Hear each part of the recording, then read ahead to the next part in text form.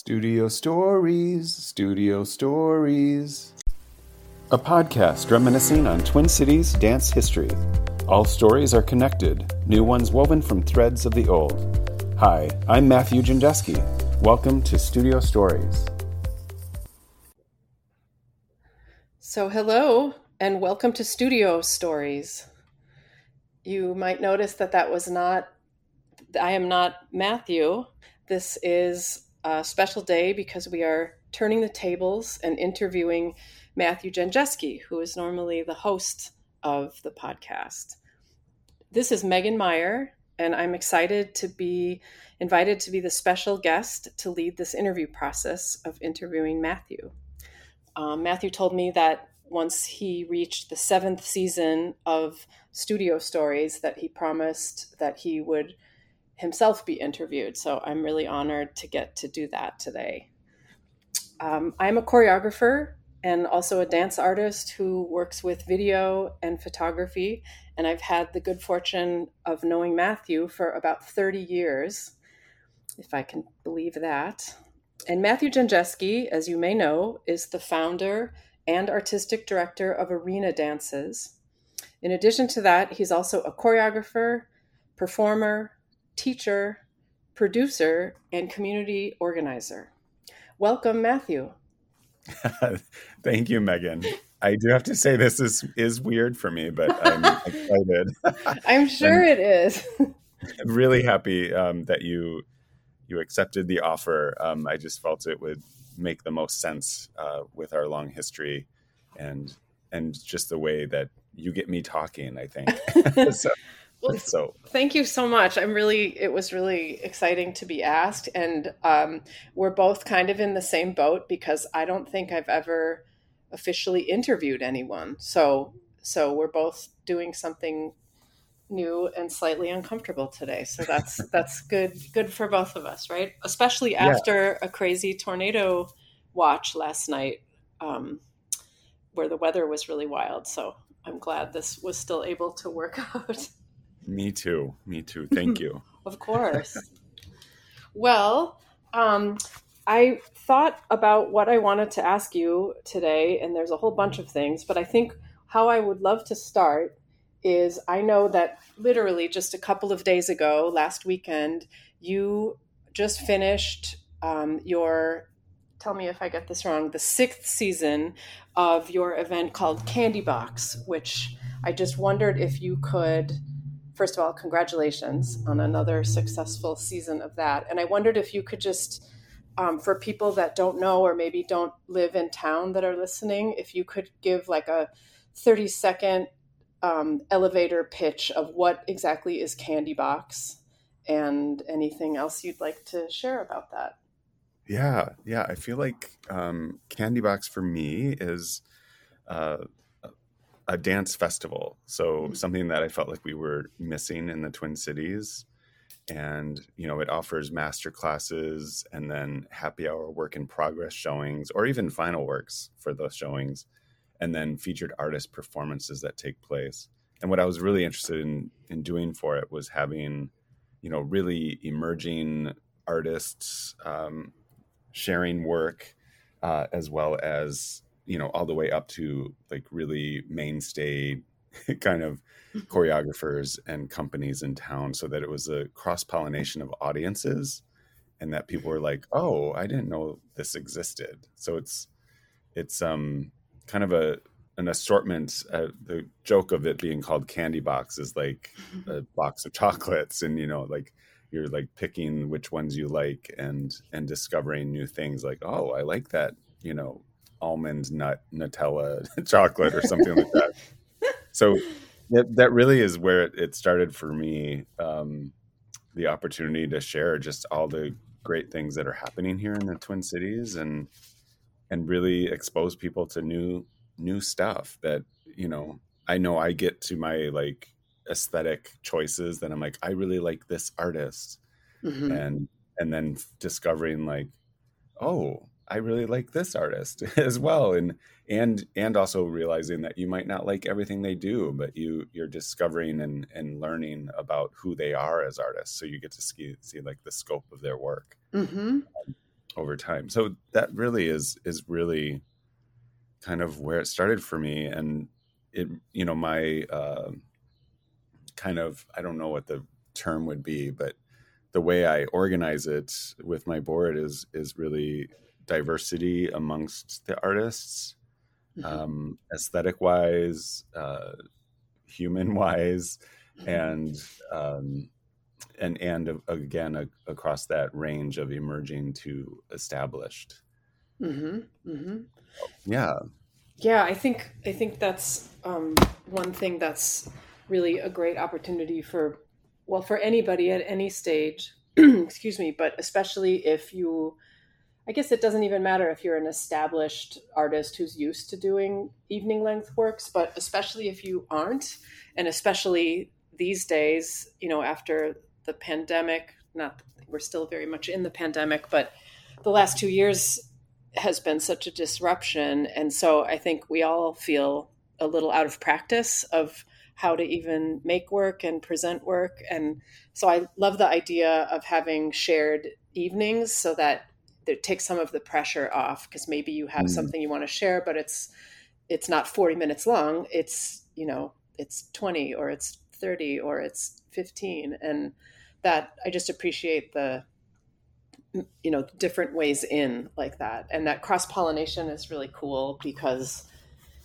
I think the differences, when you go to a show and you see it's sort of all the same tone, that can be really interesting. If it's something you really enjoy, that can be really satisfying. But it can also be, like you said, it's like going out to dinner and they're out of the thing you thought you were going to order. But they're like, but we have this other thing, and maybe you've never tried it, and you'll be surprised. I mean, it's, how often are we genuinely surprised these days? Yeah, exactly. Exactly. And I just want to not acknowledge that. I mean, I came to the show on I believe the Friday night, and obviously you're there. So tell me if I'm missing anything, but you are not only producing this show, you're also, you're curating it. So you're choosing the artists and seeking out the artists, and you're also putting them on, arranging, like you said, having different styles and different, diverse voices and bodies, and trying to sort of curate that. I'm guessing you're also doing all the social media posting, because there's there's a website to upkeep and social media posts, which is the way most people find out about performances these days. You also host it by introducing the show and physically being on the stage at the top of the show. And when I saw you, you were also doing the light board. So yeah. So that's just a lot. And I just don't know that everybody who's listening maybe doesn't realize that, they might assume you have like a whole slate of a crew to do that for you. But most of us, we're used to literally doing everything, and it's a lot of work. And it's, if it goes off smoothly, which it did, you wouldn't even know that all of those jobs are being done. But so congratulations, because thank you. And that's a lot. I have to point out that, I have an amazing managing director that does a lot of the social media, because I can't come up with that myself. Hunter Batterson, doing the graphics and just on top of the calendar of that stuff. Yeah. But yeah, it's and then I have her support as well in the box office. But then I do become the stage manager. I become, for the happy hour showings, I run the lights and sound, which, maybe some of them are like, really? But I think I do okay. I'm sure. It is just a simple lights up, lights out for the most part. But there's sound cues and things like that. It definitely is the thing that makes me the most nervous throughout the festival, because I just want to do it right. Right. And we have a 2-hour window of tech to make it happen. So I completely can understand that. Yeah, I would not. I'm always so grateful for any tech crew or people that are doing things behind the scenes, because that is not where my comfort zone is. So it's kind of a thankless job, but you did it. You did it all. So congratulations. So that literally just happened. And I always know after an event like that after something you've either performed in or created or produced, it's exhausting. And so here you are, you just mentioned you already were in a board meeting. And so you're like right back to work. Um, so that's the present. So you're keeping very busy. The next question I want to ask you is kind of going way, way back in time. And I know that, so just to share, I know you from going to school at the University of Minnesota in the dance department. I was there in the late 80s and early 90s, and I think you're a couple years younger than me, so I think I remember you coming around the late, maybe 88, 89. Does that sound right to you? 89, yeah. 89. Okay. And so I knew just from, meeting you there and being friends with you that you grew up in Illinois. And I just wondered if you could go back to when you were a kid, because I know we've talked about, you know, your experiences dancing, and I feel like you were taking dance classes, but can you just talk about how you started dancing or what your way in was? Yeah, definitely. I was the kid that was loving Gene Kelly and Mm. jumping on the furniture, and I was just wanting to dance. But I also, it's a small town, Round Lake, Illinois. Um, I hid it from my family. Hid the fact that you danced or that, Yeah, oh, like wow. I knew that it wasn't acceptable or something for a Mm. boy to be dancing, which is Okay. super sad. but Well, but I always was ready for church before the rest of my family for some reason, and okay. my dad was like playing a stereo of like Rod Stewart or the Doobie Brothers or something. I would be dancing my heart out in the living room, and all the bedrooms of people getting ready are like down the hall. And if I saw someone like cross the hall or come into the hall, I would like quickly stop and and just sit still, like I wasn't doing Mm. anything. Right, right. And Um, you're all dressed up for getting ready to go out with your family. yeah, yeah, and but I did know that I I just remembered that I took a disco class Oh my when I was God. maybe like 6 or 7. So, and I know my mom tried to get me in class because my sister took class from small little suburban dance school. Okay. Um, and I remember trying to, like, the Billy Elliot story of trying to Yes. climb onto this like pew in a box Mm. and like slide this wood little window open to watch her class. So I was just obsessed Oh. with it. And so my mom put me into a tap class, Hmm. I think when I was 5, and the teacher yelled at me because I had my tongue sticking out as I was trying to like think about things, and she yelled like, "You're gonna, bite your tongue off or something." And I just was so threatened by that I quit. Oh. Was like, ah. She scared me. Yeah. Well, yeah, that's like, and how old you think you were? I Like, think I was 5 when I did that, and then yeah, the that's so disco class little. maybe around 7 or 10 years old. Which was right up the street. It was our like park board Mm. facility was right up the street where I lived, and I was the only student in the class though, which Really? yeah, which I was like, what? Little tiny Um, Matthew, the only student. and there was like these two, it was I think it may have been a husband and wife team. I'm not sure, but they were decked out in 70s look as well. Like, Oh, that so sounds like a dream. I wish it, there was video of that. I would yeah. pay top dollar to see that. Uh, Did you love that? Do you remember oh, I really? absolutely loved it. Ugh. Yeah. Yeah, and I watched, I mean, everything and anything I could watch of Gene Kelly and Fred Astaire. Mm. Gene Kelly was my favorite. Just I Hmm. loved his versatility, which I don't know how I realized that as a child, but Yeah. I remember you talking about Gene Kelly like many, decades ago, and just that, he's so specific because obviously very fluid and elegant and sort of a relaxed, but mm, also like very athletic. There's a definite athleticism to the way that Yeah. he moves, but it's just so appealing. I mean, he just makes it look effortless, but you also know it's, I don't know. It's just, I think my introduction to Gene Kelly, unfortunately, was much later, um, in because of the Paula Abdul video Oh yeah. where she dances with the cartoon, which I learned through like a PBS Dance in America special, was based on Anchors Away. Is that Yeah. right? Like where he dances with a cartoon mouse or something. Yeah. And then I remember you talking about him, and so do you remember watching, like you must have seen, because obviously this is pre-internet times, you must have seen movies on TV that he was in, or Yeah. And I feel as though it's my grandmother. I was very close to mm, my grandmother. I feel like I would stay with my grandmother every Friday night, like a sleepover, okay, okay. and watch movies with her. And Ah, there was something about Gene Kelly, his masculinity also appealed to me, which mm-hmm.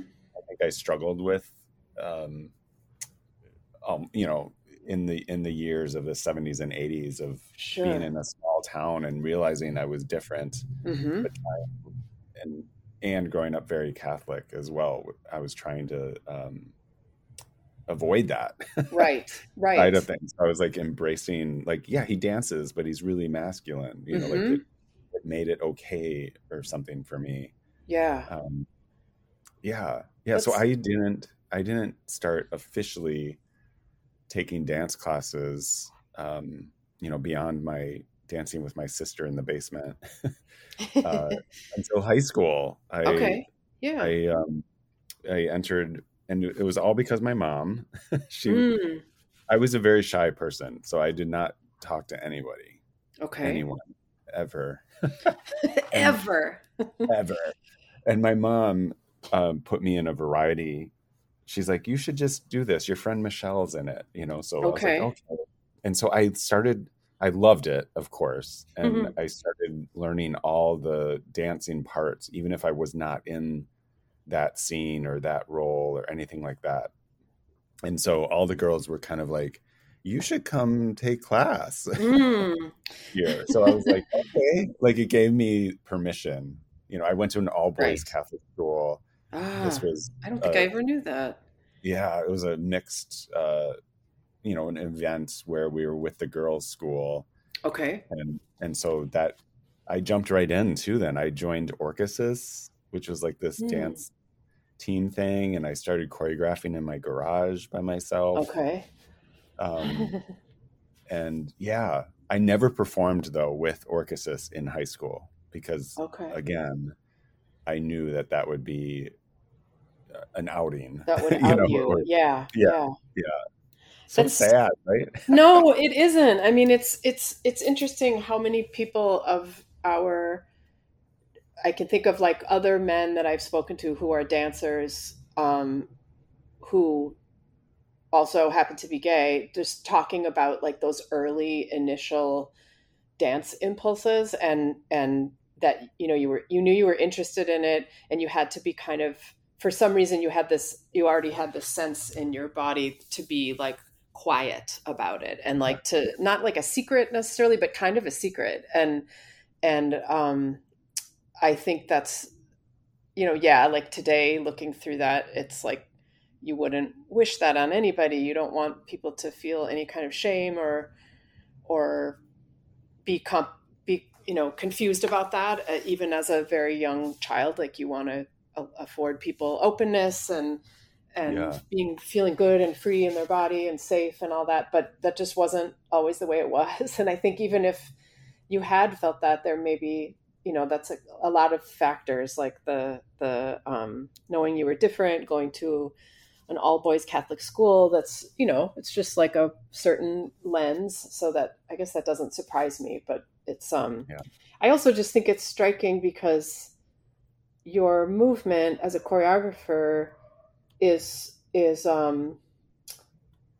it's not hidden. Like it's Mm, pretty big, it's pretty sweeping. Like um it's not like furtive or held close. It's it's open and wide and very physical and, you know, very Gene Kelly, I think. And so it's just interesting that's like was an initial pull. And you said, I don't know how I knew, I don't know why, you know, Gene Kelly was interesting to me, but like all of the things that you named, it makes so much sense that like you had questions about masculinity and then here was this dancer, that performer that was really charismatic and appealing and yet really strong and you know, attractive to literally everybody, no matter what your sexuality is, I think. And just that he was like a great performer, I think is really Yeah. a compelling thing. So that's a good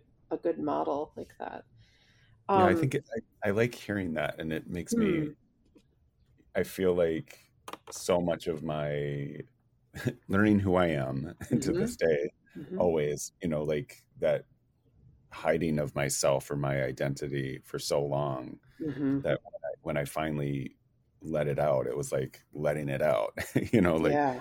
as big um, as I could. I love eating up space, and I Hmm. think the opposition of distal ends, from my toe to my crown of my head, like I want to push those edges in space, Hmm.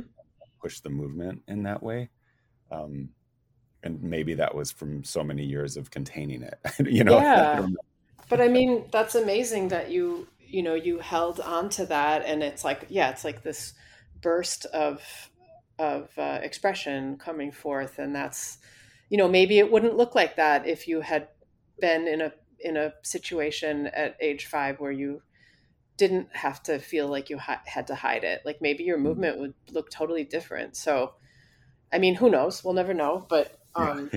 you I just appreciate that you what you did with that. You didn't, you know, give up on it and you kind of stuck to that imagery and stuck to the thing you were curious about and that says a lot. So well done.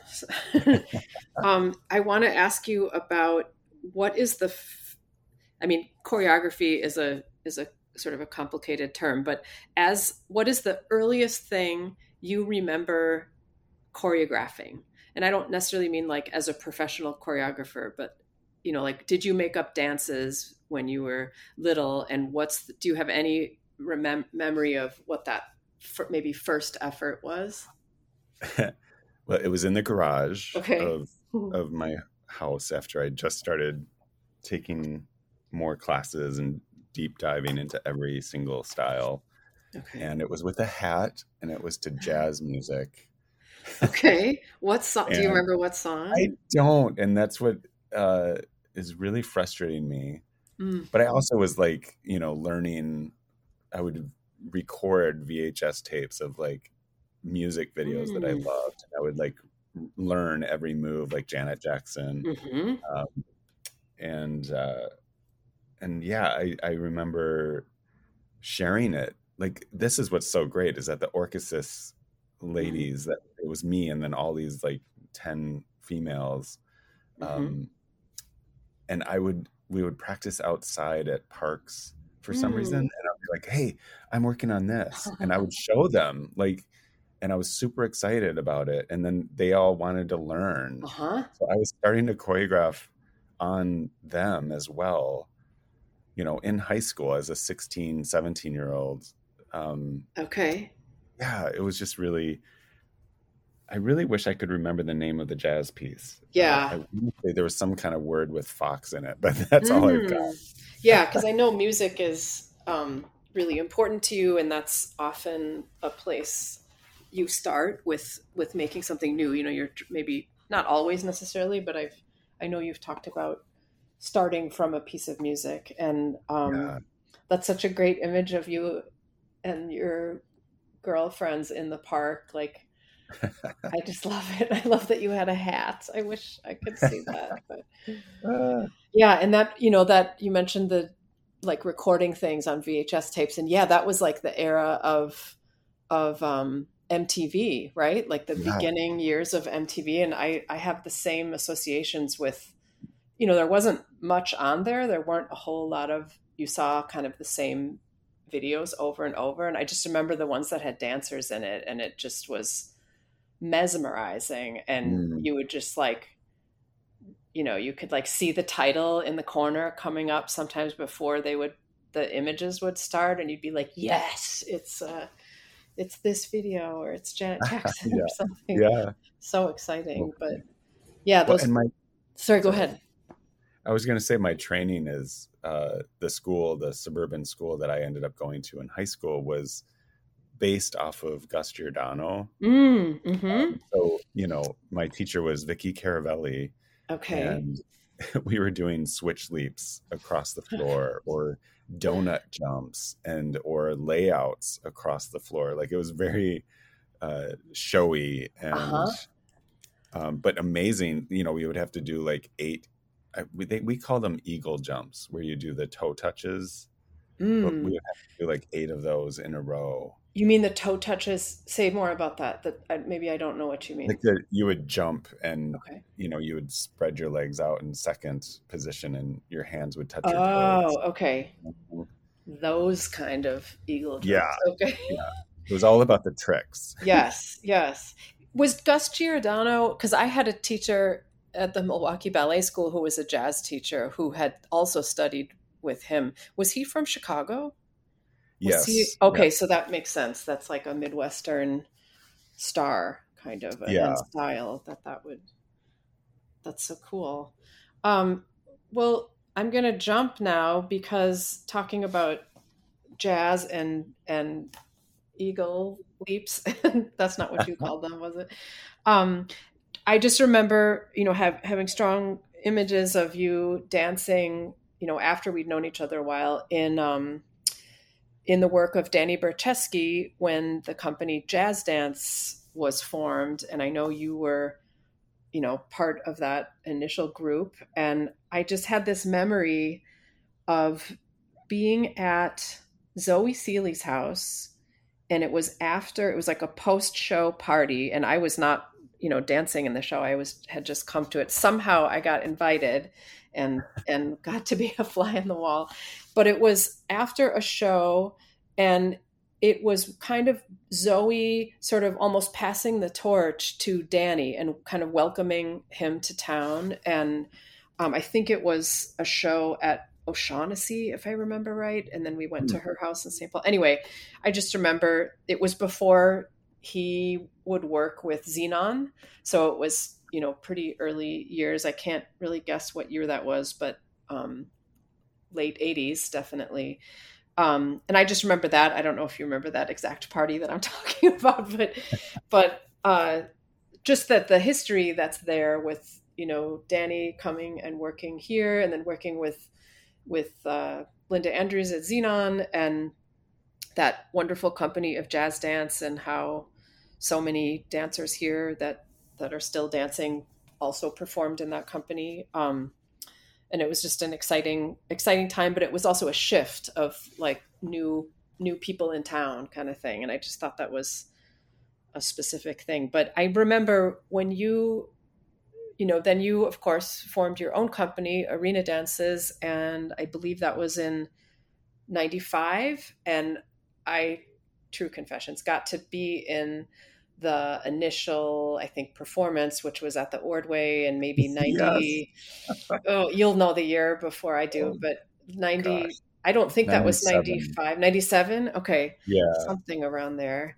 And I just remember you talking about working with Danny and I'm getting my timeline a little goofy, but a big influence on your own choreography and your own approach to making dances. I know was influenced by Danny, and I know it was influenced by your working with him and Kathy Young and Shapiro and Smith, and sort of like concert dance was definitely an influence. And so where am I going with this? What's my question? I guess that seemed, I remember that was important to you. And then when you started premiering your own works, that they definitely had that element to them. And I'll stop talking now. Can you say anything more about your initial sort of works in your company and do you feel like a lot has changed since then, or are you still interested Mm. in similar things? I think I'll answer that question really quick. I think That's I a lot am of interested questions. in in in all of it in a way still. Like I think it depends on the work where it seems right to fit. But yeah, I definitely, I owe so much to Danny for the exposure of getting to tour and having no idea what I was doing on tour. Mm, Like, what is mm, this thing?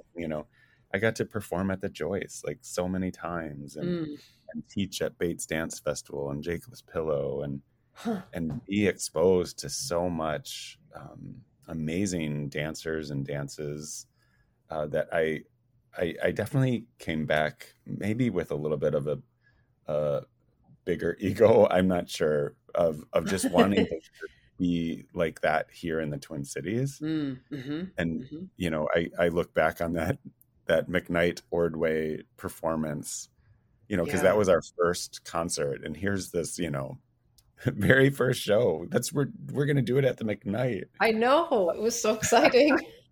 Like I was like, I am such a risk taker, and I don't think of myself that way, but it definitely was. I look back on it going, "Oh, you're so naive," you know, um, in the best way though. Like I don't know Yes. if I ever would have done it if I didn't have that naivete of just like I'm going to change the world, Right, right, like right. so silly. No, not at all. But I I think a lot of great, things happened from that. Mhm. I definitely changed. I continued with one of the works more throughout the years, and in fact, just performed it at our 10th anniversary in 2006 or something. I Mm. can't remember now, but um, yeah, it has stayed in my repertory. Twitch, the Oh, sure. Yeah. Story of a Life Unlived, which Yeah. you were a part of, a big part of it. I feel. I got to be the like a mom character, I think, which was Yeah. like, yeah, that was great because it was like a different, yeah, it gave me like a lot of room to not have to look like everybody else because I don't think uh, I'm a good performer, but I'm not the best dancer ever. And that you had such a stellar cast of dancers. So it was really, it was really like enlightening for me to get to have like a slightly different twist on a performing, which I'd never, yeah, I don't think I'd had that before. Almost like a Mm, character, yeah. which, yeah, anyway, that was great. I also, Megan, helping me remember as well. Like there was a solo that I was creating. You became those girlfriends in the park from high school for me. Mm, I mm. really so I just have to say a shout out to you with Aw, that's, the kind of the fostering of my creativity, encouraging me to investigate and do things. I aw. remember improvising or creating this solo and dancing it for you only Hmm. I in sixth remember grade. that. And then that became a solo for you. It kind of shifted to become that one with the The sleeves. sleeves. Oh my God. I wrote notes about that one too. Well, Yeah. thank you so much. That's really meaningful to me. And I remember that. Like, that's like a vulnerable thing to share with somebody that you're what you're working on and like what that is. And it's a strange space. It's an intimate space and um but it's so rich. And that solo with the long sleeves, I also have to say, and this is like mutual appreciation post, but um, I remember working with you and like being in your house or apartment, I don't remember, and with this huge mirror, like in the bathroom, and we were trying different makeup on because Oh that my God. that piece had like really sort of almost like a I don't know what to call it, but like sort of over exaggerated like eyebrows and not like Buto at all, but like something akin to like making your extending like the dimensions of your face, like making Yeah, the I bones think of the rounded MC different. from Cabaret for some reason. Sure. Yeah, like a little over the top and a little Yeah. scary and uh, a little wild. And that piece, I remembered specifically. It was hard for me to learn the sequence. Like I always struggle with memorization of the sequence. Once I have it, I have it. But the initial learning is tricky. And a way that helped me was there was a lot of facial expression and making your body move in very different sort of exaggerated ways. And so my way into that solo was working with you and coming up with like almost a like I don't know, different actors or different like famous Mm. people that I could mimic. And like I remember there was like football player, and then there was movie star, like a very vampy glamorous moment, and then it went right into like what I thought of as John Wayne, like a real angular sort of swagger and not really elegant in the same way. And I had all these pictures and like some postcards, and I remember like putting them in order, like almost like flashcards, and that helped me remember the order, or that was Oh like my a way gosh. in, and that interest and kind of curiosity about mimicry, and it's hard to talk about. It's not a character so much, not in the way that it would be in a narrative, because I'm not super interested, or I don't have a way into a like a telling a story through dance, but it Yeah. is like a way of inhabiting a movement quality or like the tone of a body. And that anyway, that's I still use that. And that solo was like a first step in that, and it was just like a super rich experience. So thank you for that and for trusting me with something as important as a solo, because that I was very, very nervous. Well, and I love it because you did that on your own then with the postcards. Like that investigation is Mm. so that's so cool to hear. And now I'm remembering it now, but I also just remember that beginning solo of me sharing with you in 6A, and I was like in a slip dress that was sheer and in my Yes. underwear. It's like, Yes. hi Megan, I'm gonna dance.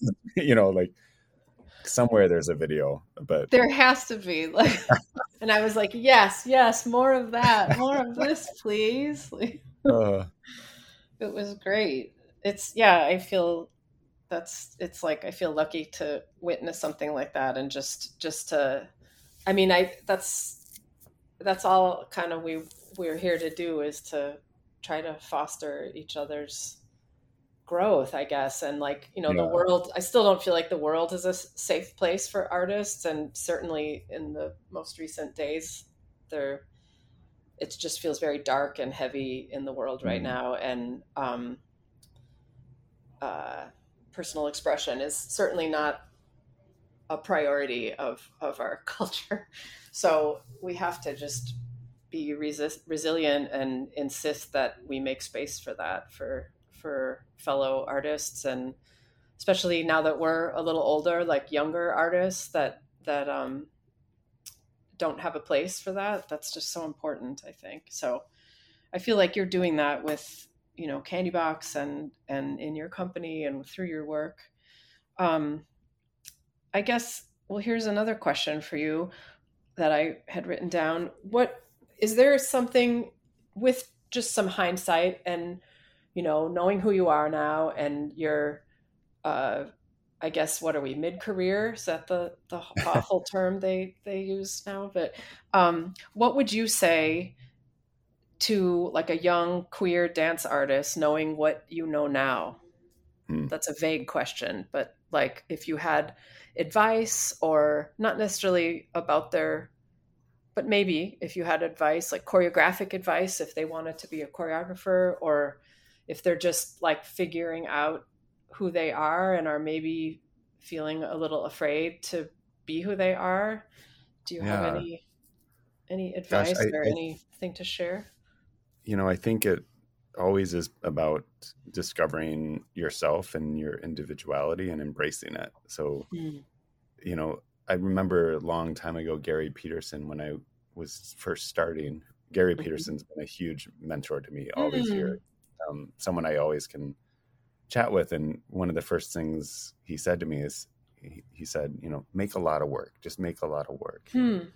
and so I think that pushed me to just do it. I Mm. think many listeners might know this already, but I was diagnosed HIV positive when I was 25 years old, which was right Mhm. when I started the company. And Mhm. I think that actually pushed me to start the company, because I was like, okay, I could die. Yeah, Right. at Like, that time, things were shifting in a positive light and way, but it definitely mhm. was like, okay, well, I got to get all this out, so there's something to that I think I would like to pass on, is like, yeah, just get it all out. Like, Hmm. you're gonna make mistakes, you're gonna, you know, but dream big and Mhm. see how you can make it happen. I definitely through the years maybe feel a little jaded now because it's so much work and so challenging to, Mhm. you know, how to I right from the get-go also insisted on paying my dancers, which Mhm. I'm sad to say it's very close to what I was paying them in 1995 is what I'm paying them for the hour to this day. Mhm. Um, a little bit more, but not much at Yeah, all. And I that's know. so that's just ridiculous. Like the value of what dance brings to the art world, to community, to the world, just Mhm. has always been a struggle here in the US, Yep. and not appreciated the way it needs to be. Um, anyway, I'm going on a No, tangent. it's totally true. It's labor and it's yeah, it's like I keep thinking about like if any other profession was required to write grants and secure funding and justify the importance of their work and why it's necessary and have to articulate that, like, can you just imagine? I mean, Yeah, I don't know yeah. any other job, like if dentists had to do that, not to pick on dentists, but or the police, if the police had to do that, like that's my fantasy, of course, but like Yeah, we have to do so much labor just to get to do the labor, and that's you're right, it hasn't really changed a lot in 30 years, which yeah, is which is really infuriating. But yeah. I mean, how many more times can we show and prove the stats of like what the arts and dance specifically brings to a mhm, community? Like it's all there, mhm, and it's to the point now where I see a grant, and the amount of work that I have to write or put in for this grant, for a $2,000 grant, it's like, is it really even worth it? Like right, my time is more valuable than that little chunk of money, like, and yeah, that's not a little chunk, because it really truly, like, everything I need, everything I can to produce and do what I'm doing. mhm, um mhm, so it becomes this really hard tug of war with that world, and yeah, actually like doing the work and making a living trying to do that work as mhm, well. yeah. Being an artist in capitalism is no joke. Yeah, I mean, yeah, I've always had another full-time job, and um, that's that's many people's reality. Um, you mentioned earlier something about like, well, you said like the advice was to, make a lot of work and just keep making a lot of work so that, and it may not all be successful. And I think sometimes when things aren't successful, that's not necessarily more helpful, but it at mm. least informs you about like, well, I don't want to do that again, or I don't need to. Have there been any I don't know why this is an uncomfortable question to answer. So, but I'm putting you on the spot. Like, was there like a failure or like something that just did not go how you thought it was going to go, that either as a performer or a choreographer or even in a rehearsal setting or something that just taught you a lot? Like I feel like there's so so much, like many. so many, so many. I I am very reliant on collaboration with the dancers, Mm-hmm. and there's definitely, I'm very much about like trying to get to the end product. Like I feel that pressure Ah, of paying people by the hour as well, right. and getting to the end of something, like, and having no idea what that ending is, so we're all working together toward it, kind of a Yep. thing. So there's Yep. definitely like, you have to, it has to be the right fit.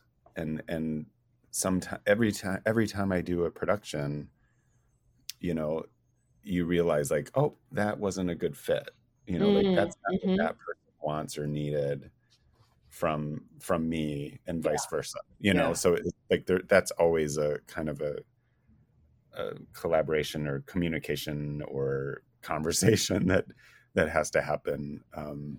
And then just myself creatively, Mm-hmm. I think I never know what I'm making. Mm-hmm. um, it's always snapshots of ideas that I'm trying to jump off from, Mm-hmm. and then where it seems like it falls together correctly in my mind, Hmm.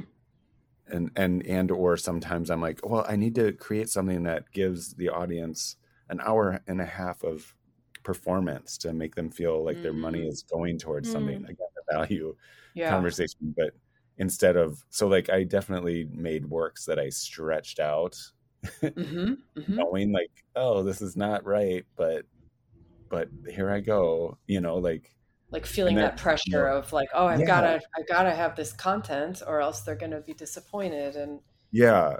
So like that kind of, again, speaking to the value of making people feel like my money's worth is fulfilled, or mm-hmm. instead of like the true art and the crux of the work. um I definitely feel as though I feel like my work has ranged dramatically Uh-huh. through the years. I definitely was really about concert dance, like you were saying earlier, with the music and this big picture and this big space. Mm-hmm. And I'm discovering more and more presently, in the last few years, like I'm really taking everything out from the theater, Hmm. uh, in what I'm making and what I'm interested in making, which is a whole new thing for me. And I think that came out of a piece that I did in 2012 called the Main Street Project, Mm-hmm. which I would say is a failure. You would say that's a failure? In my mind, I never got it to the place Ah, where I interesting. wanted it to be, or Uh-huh. communication wise or connection wise with the audience and with the Hmm. dancers. Like, things are missing from it. Got it. Um, Got it. it was a little too nostalgic. It was a little too Mm. like, uh, we did intergenerational outreach with high schools and Uh-huh. senior citizens, and in different spaces, wellness centers and things, Got it. which was really, I loved that. Like, I loved that connection and hearing stories of them not having a TV, and like all of a sudden it was about TV. So it was Huh. looking into technology, and then the Mm. dying of Main Street, of where people are not, walking down the street and looking at your phone, and Mm. not engaging and saying hello as you pass by. Mm-hmm. Um, but I never successfully got that to the stage. Hmm. I think there Yeah. was some great dancing and things, and like topics were brought up, but I don't know if there was necessarily a follow through of something, Mm. if that makes Interesting. sense. No, it does. I mean, and it's like I remember that piece having you toured it too, didn't you? And or A maybe lot. that yeah, like it's so funny that yeah, sometimes it's like it takes on a life of its own and you're like, okay, like but I mean, who's going to turn down, somebody else producing your work? Like of course you're going to take that tour and of course you're going Yeah. to try to do that and it's just interesting that sometimes the lesser satisfying pieces are what um yeah, I don't know. I can understand Yeah. that like to what is the word I'm trying to come up. But like that's a success the success perhaps in like the eyes of maybe your board or your, if on paper, if you looked at like how many times you performed that compared to a different piece, but maybe that's not the one that really like spoke to you, or you look back at it and you're like, oh yeah, I wish I'd done it differently, or I wish Yeah. I didn't Yeah. quite nail that. And it's just so interesting. It's such a Well, and it was my first and only national dance production. So I mm. received funding from NIFA for that, Oh, okay. which is amazing. And, Yes. the residency kind of preparation of doing things to get ready for it and all that intergenerational outreach, I think that is what drew people to it, Sure. the Yeah. importance of that, which I can totally see. But I couldn't get to the final artwork that Hmm.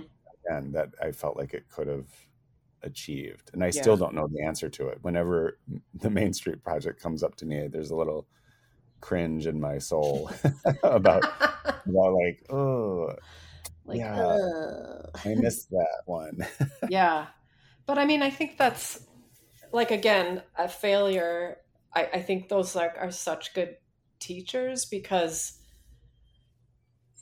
I mean, that just tells me that like, even though that piece has had success and that, but that every time you think about it, it still like has that twinge of like, oh, I didn't quite, oh, that's not really me, or that's not, I mean, I think that's what makes you a good artist, is if you were satisfied with that, you're like, well, people like it. It's great. Like I don't know why I'm thinking of this, but I heard that, like why am I blanking on his name? Alec Guinness, who played Obi-Wan Kenobi in the Star Wars movies, which is where I know him from. Of course, he's like a famous stage theater actor. And like he played this movie role, which I think he was kind of embarrassed about. But of course, that's what many, many, many people know him as. But he's just like, good God, I was a respected actor in the theater. But that's his sort of legend. But there's something similar about that like, just because it's popular doesn't mean that you have to be, it can be both. It can be something that people want to see, and also you don't have to be totally enamored with it, and Yeah. that tug is still there and it's still like poking at you. It's just like, I don't know, I think that's just your brain as an artist trying to make it right. Yeah. Yeah. And, I feel like from that experience, I definitely, I feel like I've learned like make the art you want to make, Matthew. Like Hmm. it Mm. kind of zeroed in on that for me. And I Hmm. could bring up another example, a piece that I love actually that Hmm. maybe was too long, needed editing, Mm. which speaks to, the Walker Art Center commissioning me for the piece Ugly in 2007 with Oh Morton yeah.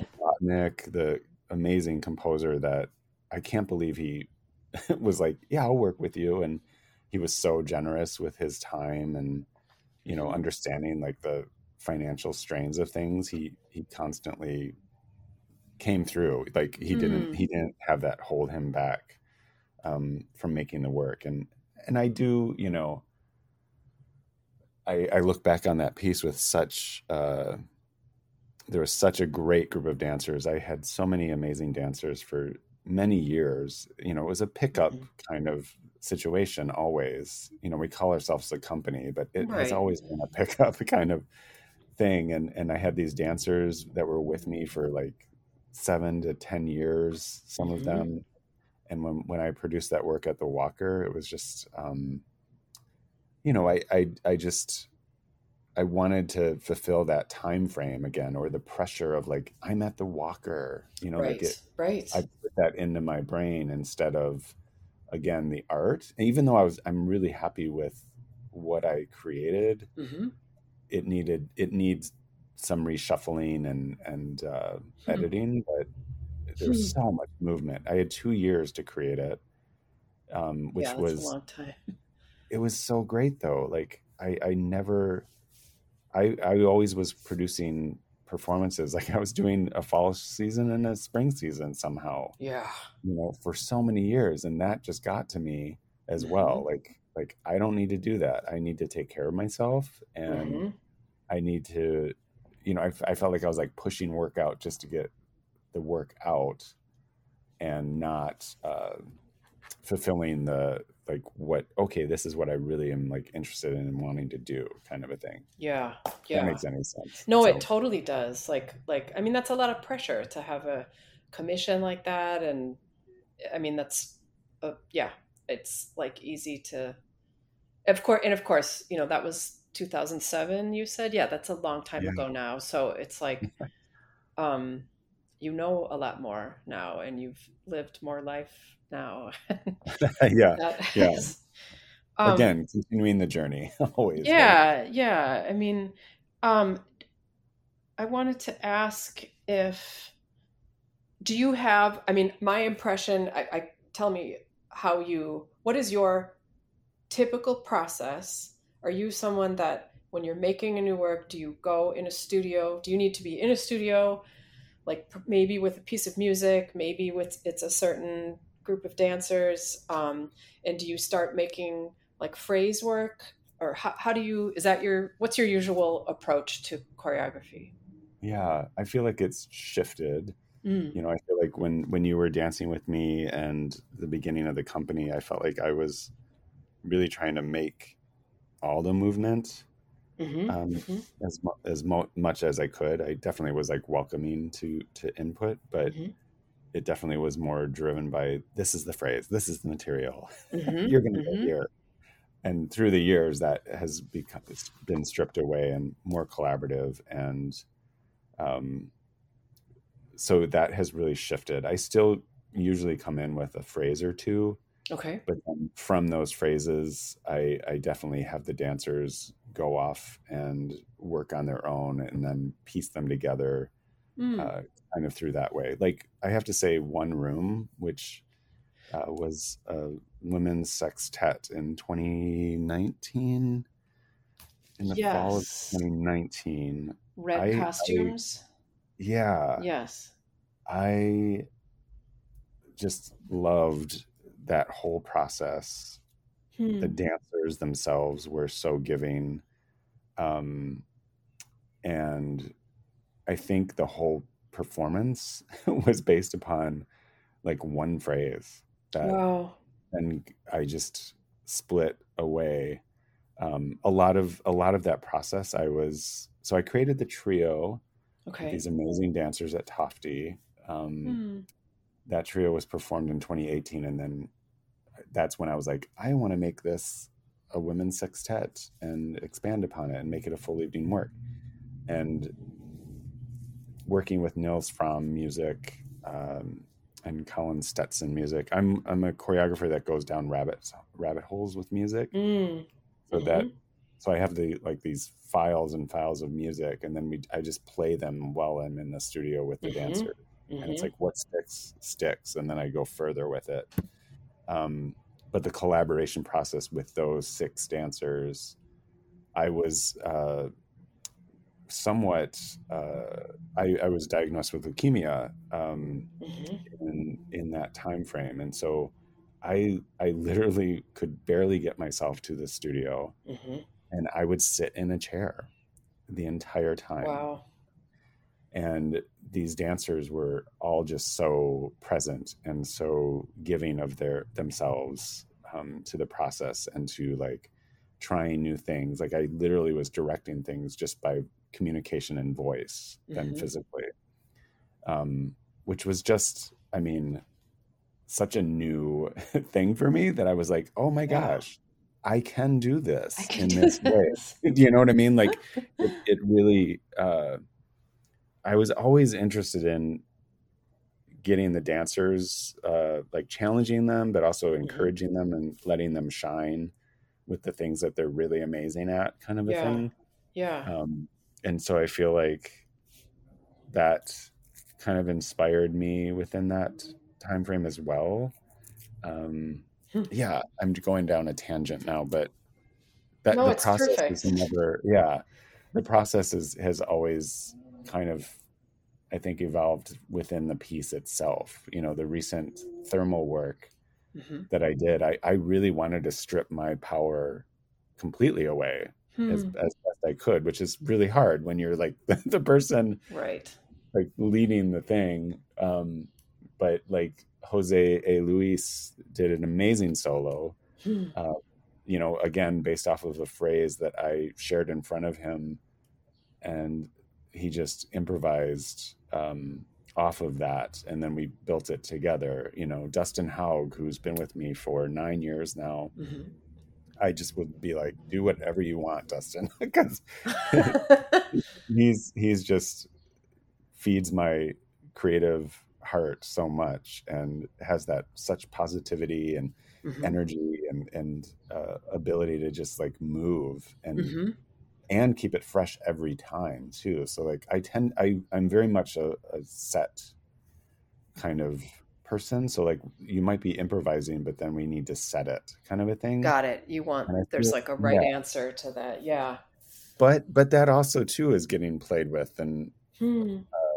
opening up as well. Like I feel like Jose really every night, you know, performed that solo, and I would be like, "Is that my choreography?" You know, in a great way because Uh-huh. he was so honest and vulnerable within it, and you know, I would say the same for all three of those dancers. So again, I more of my evolution perhaps in understanding the process of what I'm trying to get at, and I feel like the topic of climate change for that work, Mm.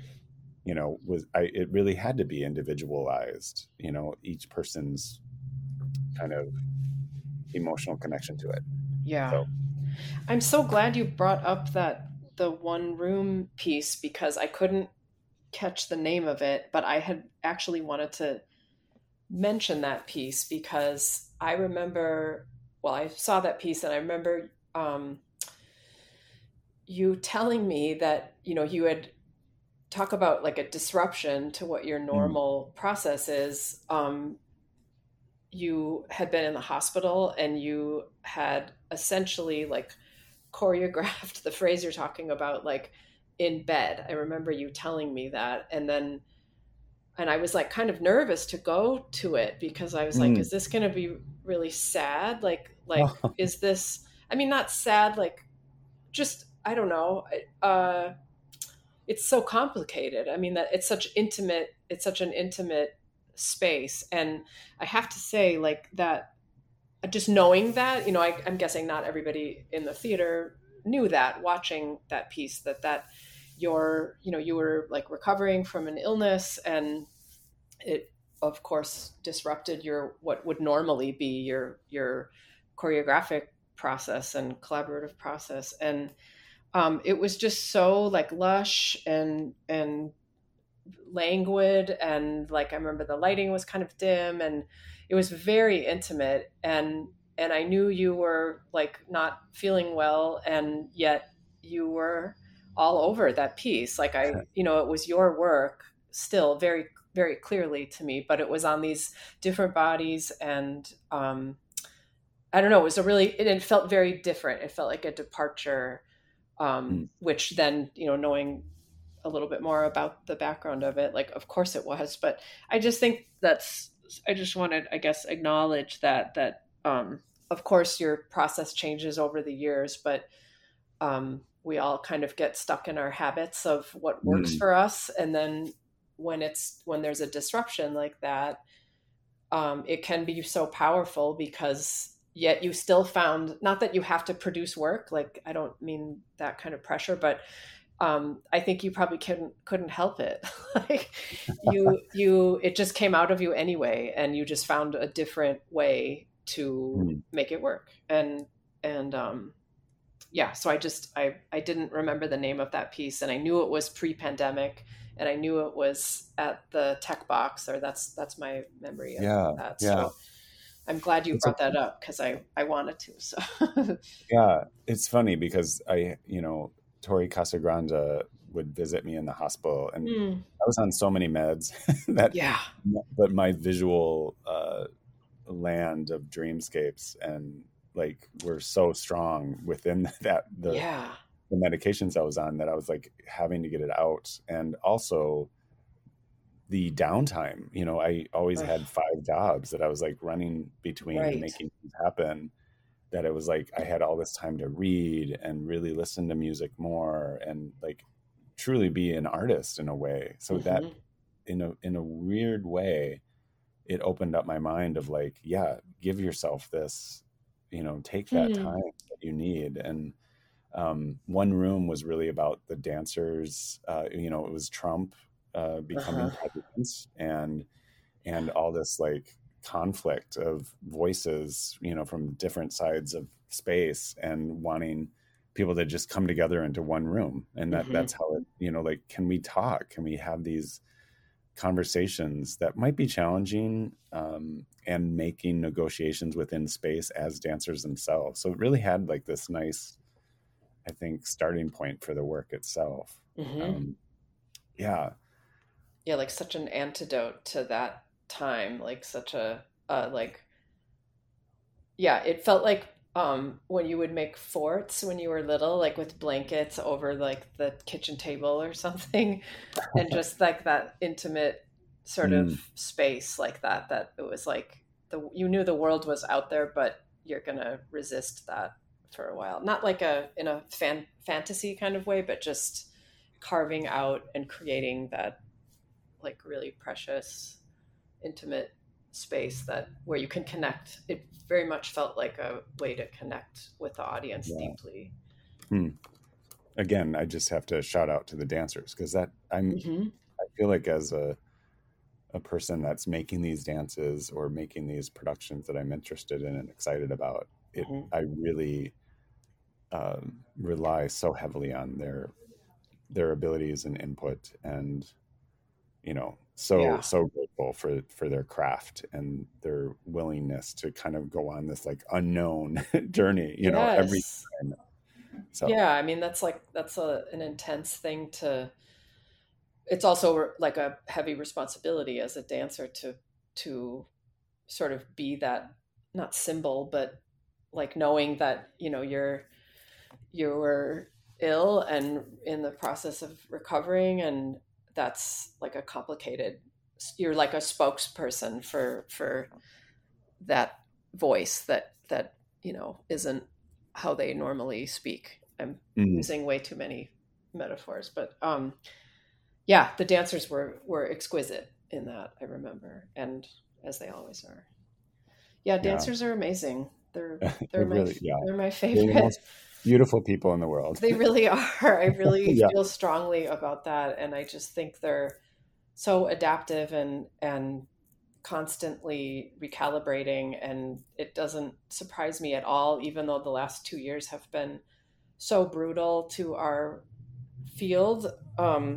It's not surprising to me that so many dance artists are still either finding ways to do what they do or just finding different ways to be in the world, or becoming caregivers or healthcare workers, or just, I don't know, contributing and taking care of people, and um, being really radical in their politics and speaking up. I just value that so much. So it's Mm. not that everybody's thriving. I mean, come on, nobody's thriving right now, but yeah, I'm just proud of dance artists in particular, all artists, but dance artists in particular, because Yeah, we're scrappy. they're scrappy as hell. And speaking of scrappy, I want to ask you one other big question.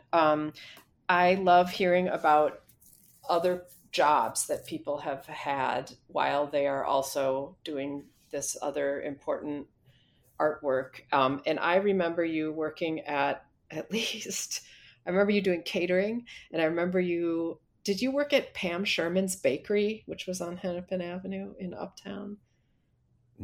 No, No. you worked at like a design store, like a furniture Oh my gosh, yeah, go home. store? Go home, sure. Yeah, Um, I've had so many jobs. I remember you always having a lot of jobs. Like, did you work at Heartbreaker Clothing, Yes, maybe? that was Yes. in college. Yeah. Yeah. I remember visiting you when it was at St. Anthony, Maine. Is that possible? Or River Place when it was in Oh, that? maybe they I, just opened there, I think. Yeah, yeah. yeah, so many jobs, cleaning buildings that I lived in, Mm, serving, catering. Um, gosh, I fortunately a donor of Arena Dances Uh-huh. was an architect, and he's like, I could use some help. Mm. So he hired me, and it really was kind of like I was do whatever he would ask kind of a thing, but I ended Uh-huh. up like putting in all of his expenses and becoming kind of his personal accountant, which Oh, is wow. Like really funny to bookkeeping. me. Um, Why is but that also funny like, to you?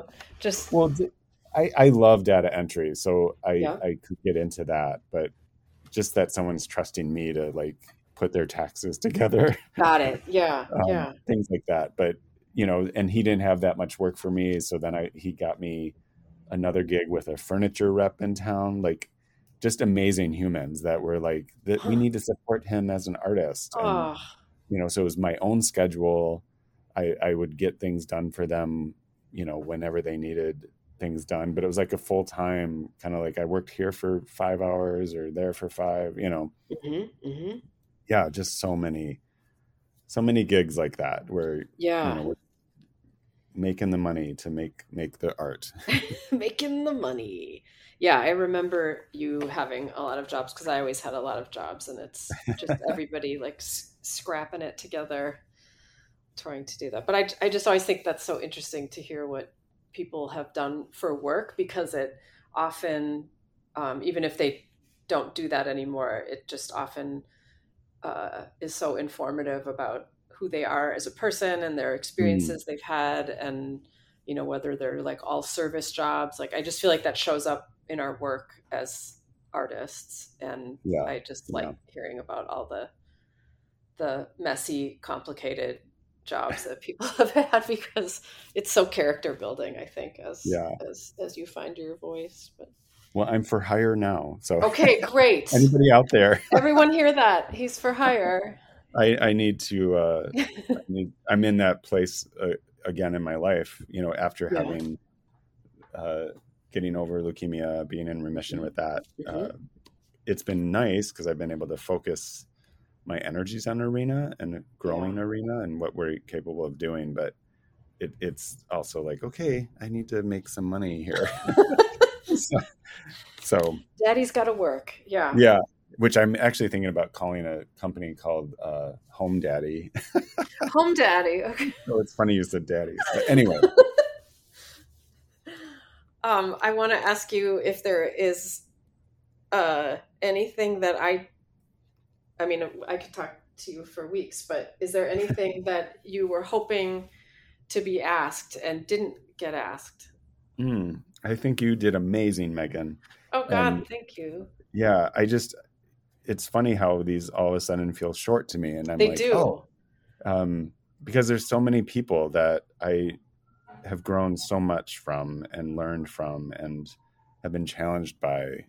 I think you mentioned Danny Bercheski, Kathy Young, Beth Corning, all the people Robin Steam that I got to dance with, Hmm, and hmm. Perrin Smith and those experiences, and then also all the dancers through the years. Just they make such an impression on me Yeah. and imprint in my life that I just I stand on many shoulders, or I don't know how that statement Hmm. is said, but just that I'm so appreciative of all of the opportunities I've been given and the challenges that have faced me to put into my work and bring back to the community and this history that is so rich here with the dance community itself. Hmm. Doing studio stories, I learn so much, and I'm just so in awe of every artist of how we are making it happen. Right. So And the I history, like, is just such a wild concept because it, you think of it as history, and then you get to be a certain age, and you're like, oh wait, I am history. Like, when did that happen? Like something, only certain people know about certain things because that's who's left, and that they were there. And I mean, I just that's it's such a strange like perception shift of when you were younger you heard older people saying how fast life goes and mm, you don't understand it because it's irrelevant to you at the time, and then you get a little or a few decades later, and you're like, oh, I see what they were saying. I understand that. But Yeah, totally. Like new generations coming up, but yeah, the history of the performance world in the Twin Cities is just such a. I love that it is like. I love that you're doing this project because it's there is such a like a verbal history that needs to be passed down that way that isn't going to ever exist just on Instagram. And it's up to us to kind of remember those things and name them and talk about them so that they don't get lost. Yeah, we have to know our history at Yeah. the community, I think, to really embrace it and keep moving it forward. So yeah. Well, Matthew, I love you, and I'm so grateful to get to talk with you in this time today, and I appreciate your artistic voice and what you bring to the community, and I'm just glad you're around and glad to call you a friend. Me too, Megan. Thank you so much. I love you, and thank you so much for doing this for me as well. You're so welcome. Thanks for joining us today. Next week, we hear from Philip Byther, the Walker Arts Center's Senior Curator of Performing Arts.